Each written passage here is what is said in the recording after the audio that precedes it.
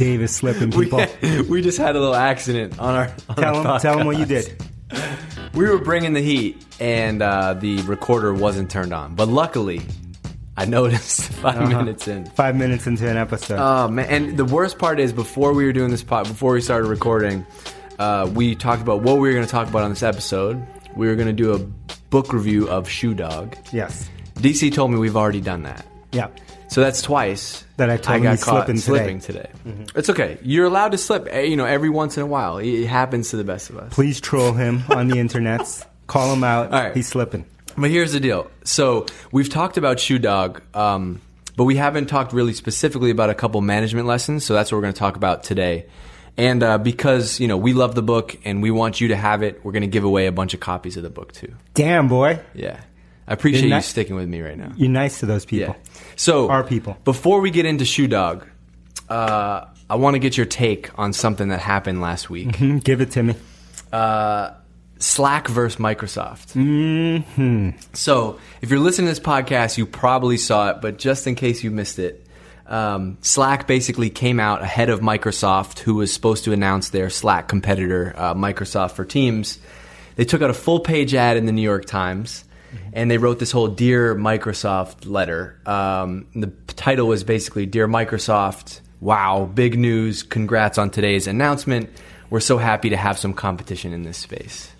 And you pointed out this goes all the way back. Yep, this was based, right, nothing is new, as we say. Yeah. This is based on a very famous full-page ad that was taken out by Apple back in the day when you guys were still youngins. When you still have braces and Uncle DC had Benzes. Right? That's good. I was waiting when that was going to come out. Back then, and it was against IBM, and it was calling out IBM for getting to Apple's market. Yeah. So last week when you saw this, you sent me a message, and initially we were both like, wow, this is, we've been talking a lot about copywriting and old school ads and branding and positioning. And so about doing our own? And thinking about doing our own. Yep, for sure. And this is something that struck a chord, like, emotionally with both of us. And Elias, who saw it too, is like, this is awesome. Nobody does this anymore. Mm-hmm. But then looking at Twitter and looking at the press, the overall reaction was negative. Like, these are some. So the Verge had a headline: Slack shows it's worried about Microsoft with a full-page newspaper ad. The next web: Slack sounds scared as hell in its open letter to Microsoft. Mm-hmm. But you didn't feel that way. No, I loved it. It was awesome. I love that they called them out. I think it was a little snarky, sure, but I think the message and the tone in there were good. I liked it. Do you think people were mad because, like, or they didn't know how to react to it because nobody does that anymore? Like, we're just in a different era of where everything is all good. I think we're in the PC era. Yeah. I think we're in the era where everyone wears bubble wrap and is offended 24/7, and they're scared to say what's on their mind. And we're in the era of trolls and haters out there. But there's one common thing. You know the common thing that all haters have? Tell me.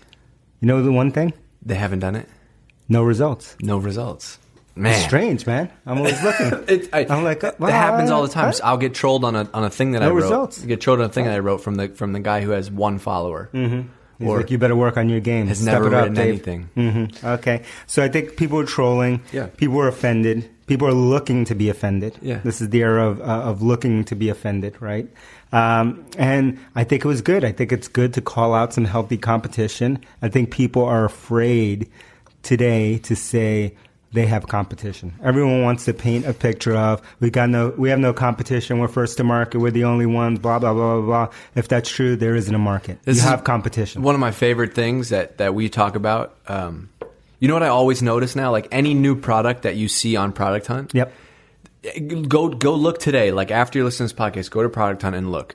The second or third comment on every single new product is, well, how is this different than X? Troll alert. Because there's just like, we're not 5-6 years ago, 10 years ago where there was one new app or new product released a week, right? There's just like, it's so easy to make things today that everybody can do it. Yeah, and what's great about lots of things being made is that each one of those is trying to find a niche. And so, like, you'll always have the troll who comes out and says, how's this different than whatever? How's it different than X? Right. How's this different? Tell me why it's better than B. Tell me right now why I should use this. What? I'm not going to tell you why you should use this, right? Use it or don't use it. That's the era that we're in, right? Like you can use software and you can choose the software and the brand that you want to be associated with and that you like. And a world of choice is only a good thing in my book. Yeah. And like this, I mean, this goes back to two of the most classic ads of all time, the Apple and IBM one. Yep. The other one, which I like even more, is Avis versus Enterprise. Tell the people. So this is they don't know about now, this. Google Avis, we try harder. So Avis came out at the time, and they were not the number one this car. This is so old. I didn't even have Benzes back then. So yeah, Avis was not the number one car renting service. It was Enterprise, and all the features were the same. You know, you could make a feature checklist, whatever you want to compare it to, all the same. It's a rental car. So Avis came out and they said, "Here's why you should go with us. You should go with us because we're number two. Because we're number two, we have to try harder to earn your business." I love that. That was the whole campaign. Yeah. And just like that, they were able to eat into the enterprise market. And you know what happened after that? What happened? Some smart dude, some genius came in and said, we can't say we're number two, man. Let's change this ad campaign. Guess what? They're not number two anymore. Yeah, this is like, you know, I mean, you go back and look at all this stuff. The number one way to address competition is to get out ahead of it. Head on. And that's why I think we like the Slack thing so much. Yeah, and we love something about it that we all love competition, right? We love rivalry. We love sports. We love that battle. But for some reason, in this new era that we're in, we're all offended. We can't ever say that someone's our rival. We can't say someone's our rival and shake their hand, right? It has to be, one or the other. It has to be binary. And that's not true. Everyone has a different choice. And so people can make choices, and we need to accept people and accept the choices that they make. It's funny. The general population doesn't. But if you look at this feels like something Benioff would do, Steve Jobs would do, Bezos, Larry Ellison. Big time. But then if you say that to somebody, they're like, yeah, but how many people are those guys? It's like, that's exactly the point. That's the point. But in the era that Bezos and Benioff and Jobs and some of those people would have done it, it was pre everyone being offended, pre-troll maximization. Right. Everyone didn't have their own megaphone. Exactly. So lots of people may have felt it, but there's a reason that it was iconic. They stood up. And they stood up for themselves and for what they were going after, and they differentiated in the eyes of their customer about why they should choose them. Yeah. All right. So I'll put the link in the show notes, but go read it. Tweet at us. Tell us what you thought. I know that the overwhelming majority of people didn't like it, but if you did like it, tell us. I want to hear from you. I want to hear you. Yeah. It's all right if you're a hater. We'll still like you. You can choose to unsubscribe. Please hate on me. Yeah, please hate. He needs more. DC is fueled by I'm haters. low on haters. It's been running low. Too much love. Yeah, too much more love hate. lately. Send me some hate mail. All right, so we're gonna talk for a minute about Shoe Dog. Now, talk to me. We've talked about it.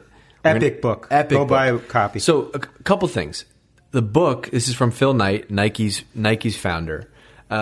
They wrote the book from 1962 when they launched the company up till the IPO in 1980. Mm-hmm. And this is what I know you love about the book. What's that? This whole idea of the 18-year overnight success. Mm-hmm. Phil Knight is the master billionaire uncle. That's my super uncle right there. But what you always will say is nobody wants to hear that story. No, nobody wants to hear that story. Just me and you. The people listening to this show. Yeah, the Seeking Wisdom. Because it's painful. Nobody wants to hear that painful story. They want to hear overnight success. Right. And I love this Phil Knight book. I mean, this is real. This is, the way that I described it was, this is The Hard Thing About Hard Things, one of our other favorite books by Ben Horowitz. Mm-hmm. That's about software. This is about the same exact idea, but when it comes to physical products, in this case, sneakers and clothing and what have you, it's the same story. And it's the same reason I love it, because it is, to me and to everyone who goes through this journey, it is what it's actually like to be someone who goes through this thing. It's not the infomercial version. It's not the Kim Kardashian version. It's the real version of what it feels like to go through this. So It's good to know you're not in the struggle alone. Yeah. So he has a section in the book where he's talking about doing sales, and he was never comfortable as a sales guy. But what did he do? But so I pulled out this quote because I want you to speak to this as a founder, basically. Sales always made him uncomfortable, but he was able to do sales because he truly believed that his product was better, and he believed in running. Like that's making shoes for runners, right? And he said, like, so why was selling shoes so different? Because I realized it wasn't selling. I believed in running. I believed that if people got out and ran a few miles every day, the world would be a better place. So important. So overlooked here, right? First, this idea of finding the thing that you're passionate about and that you believe in, and that's when you start to sell. So people think about selling widgets and selling random stuff and selling whatever product that they put in front of them, and they think about sales in a negative context. But when you're selling something that you truly believe in, I don't think it's selling anymore. No, if you're like, if you and I are walking to lunch and you have this jacket that's amazing and you love it, you're not thinking about selling me on this jacket. You're like, it's cold out. This jacket's unbelievable. You got to get this jacket. Exactly. I'm enthusiastic about it. Yeah. So I love that. And then the other thought that I had when I was reading this, and Phil goes into how he went door to door and traveled across the country and used his savings from his day job. Yeah. He had a day job, people. He didn't get any, he didn't have any fancy fundraising or anything like that. So he was doing this at nights. Yeah. How he was pounding the pavement year after year after year after year. And I read it and I thought to myself for a second, damn, I'm weak.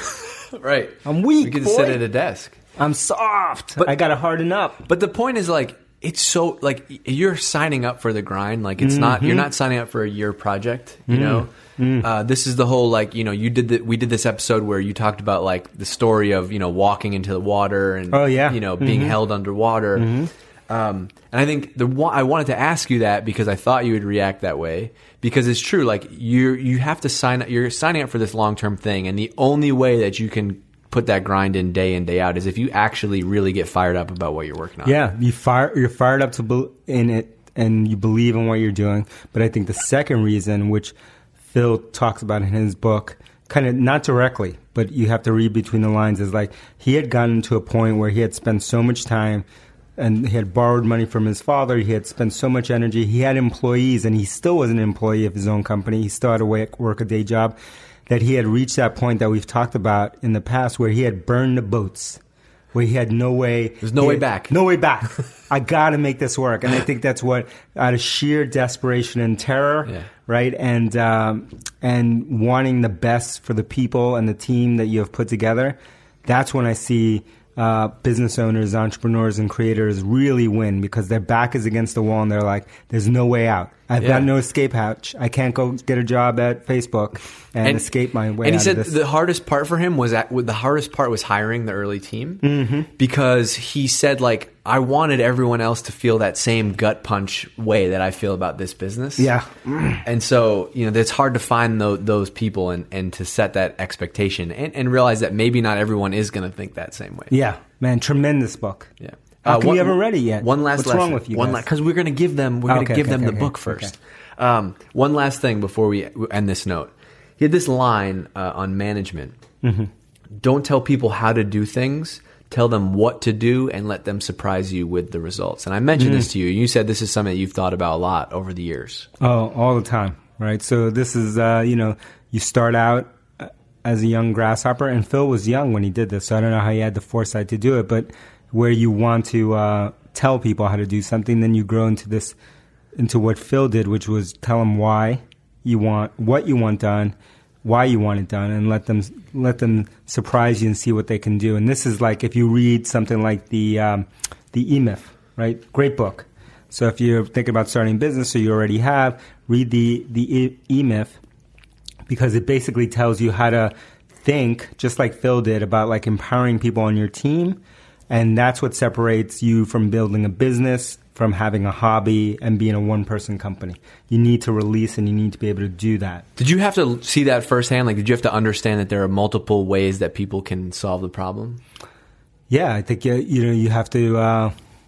For me, I had to do it the wrong way, right? Which is just like Try to be manage too it, involved yeah. and to manage it, and then you get burnt out. And this is where people get burnt out, right? Like I'm not a super believer in burning out, but this is where I think people burn out and waste a lot of energy really trying to control every piece of the process instead of empowering the team and letting them rise. And then all of a sudden it becomes their solution and they're working hard and they're passionate about it because it's something that they want to do versus something that they've been told to do. Yeah. All right. So let's wrap it up. We got to give away some books. All right. Set the number. I'm going to ask you. How many? Oh, damn. What are you feeling Putting me like? on the spot. All right. Let's go. I'm going to go with Lucky 7. Damn. Oh, We're I going like big this. I today. like that. Okay. So here's what you got to do. The first 7 people, take a screenshot of Seeking Wisdom playing, this episode playing. Tweet at us, @Drift. Oh, hold Okay. on. I got something. Uh-oh. I got to jump in here. Hit me. If you've already gotten a book from us, Yeah, don't do that. don't do that, Come man. on. Don't be that guy. We're all about learning. We're all about learning. Let some other people get the book. This isn't a library. Well, we love you, Yeah. but this ain't a library. 7 new people. 7 new people. Yes. Hit us up. Yeah. We'll get you a copy of the Yeah, book. paperback, Kindle, Kindle, however you whatever read you it. want. We Yeah. have a nice little system. Dave will handwrite it for you. I Whatever will you want. handwrite you a note that maybe, I don't know, Maybe. We'll see. I don't know. All right, so anyway, tweet at us, take a screenshot, tweet @Drift. First 7 people who haven't gotten a book yet, we're going to hook you up. 5-star reviews Oh, only. Only. Only. That's Minimum. my favorite part of the week when 5-star. when we have the app that feeds those reviews into Oh, Slack. yeah. You know, one interesting thing which we need to put in the show notes here is What? we're going to put a big, giant link. Here's how you leave a 5-star review with a link to the right place. Yes. Because we got a lot of emails last week. How? And appreciate you people.